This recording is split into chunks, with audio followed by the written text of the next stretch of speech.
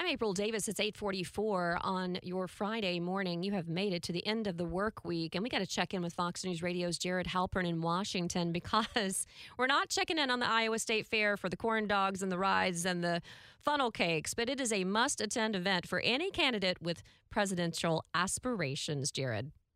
Yeah, most of the Republicans are going to be there this weekend. The fair getting set yesterday. Mike Pence already there. The Florida Governor Ron DeSantis already there, going to speak later today, as well as several of the other Republican presidential contenders. A couple of events. The big draw there is always what's called the Iowa State Fair Soapbox. It's sponsored by the Des Moines Register.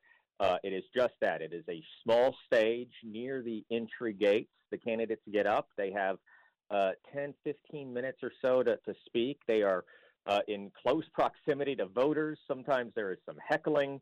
It's a fun atmosphere. And then from there, generally, you'll see them walk through the fairgrounds. And these are important events in a place like Iowa, right, where retail politics really are so important because of the caucus system, not a primary, but a caucus, where it takes an awful lot of grassroots support, an awful lot of on-the-ground organizing to get people not just to support you, but be so enthusiastic for you that they want to convince others to support you, move to your corner from room to room there at the caucus sites in February. So it's a fun event, to be sure, and it's going to be a busy one for fairgoers over the next couple of days as they get a lot of one-on-one time with these candidates. Yeah, the unofficial kickoff to election season. And obviously, you were talking about the GOP candidates. And for Democrats, the Democratic National Committee, they voted in February to replace Iowa as the party's first nominating state. It rendered it kind of irrelevant to securing the party's nomination. But still, there are some folks expected to be there on the Democrat side, right?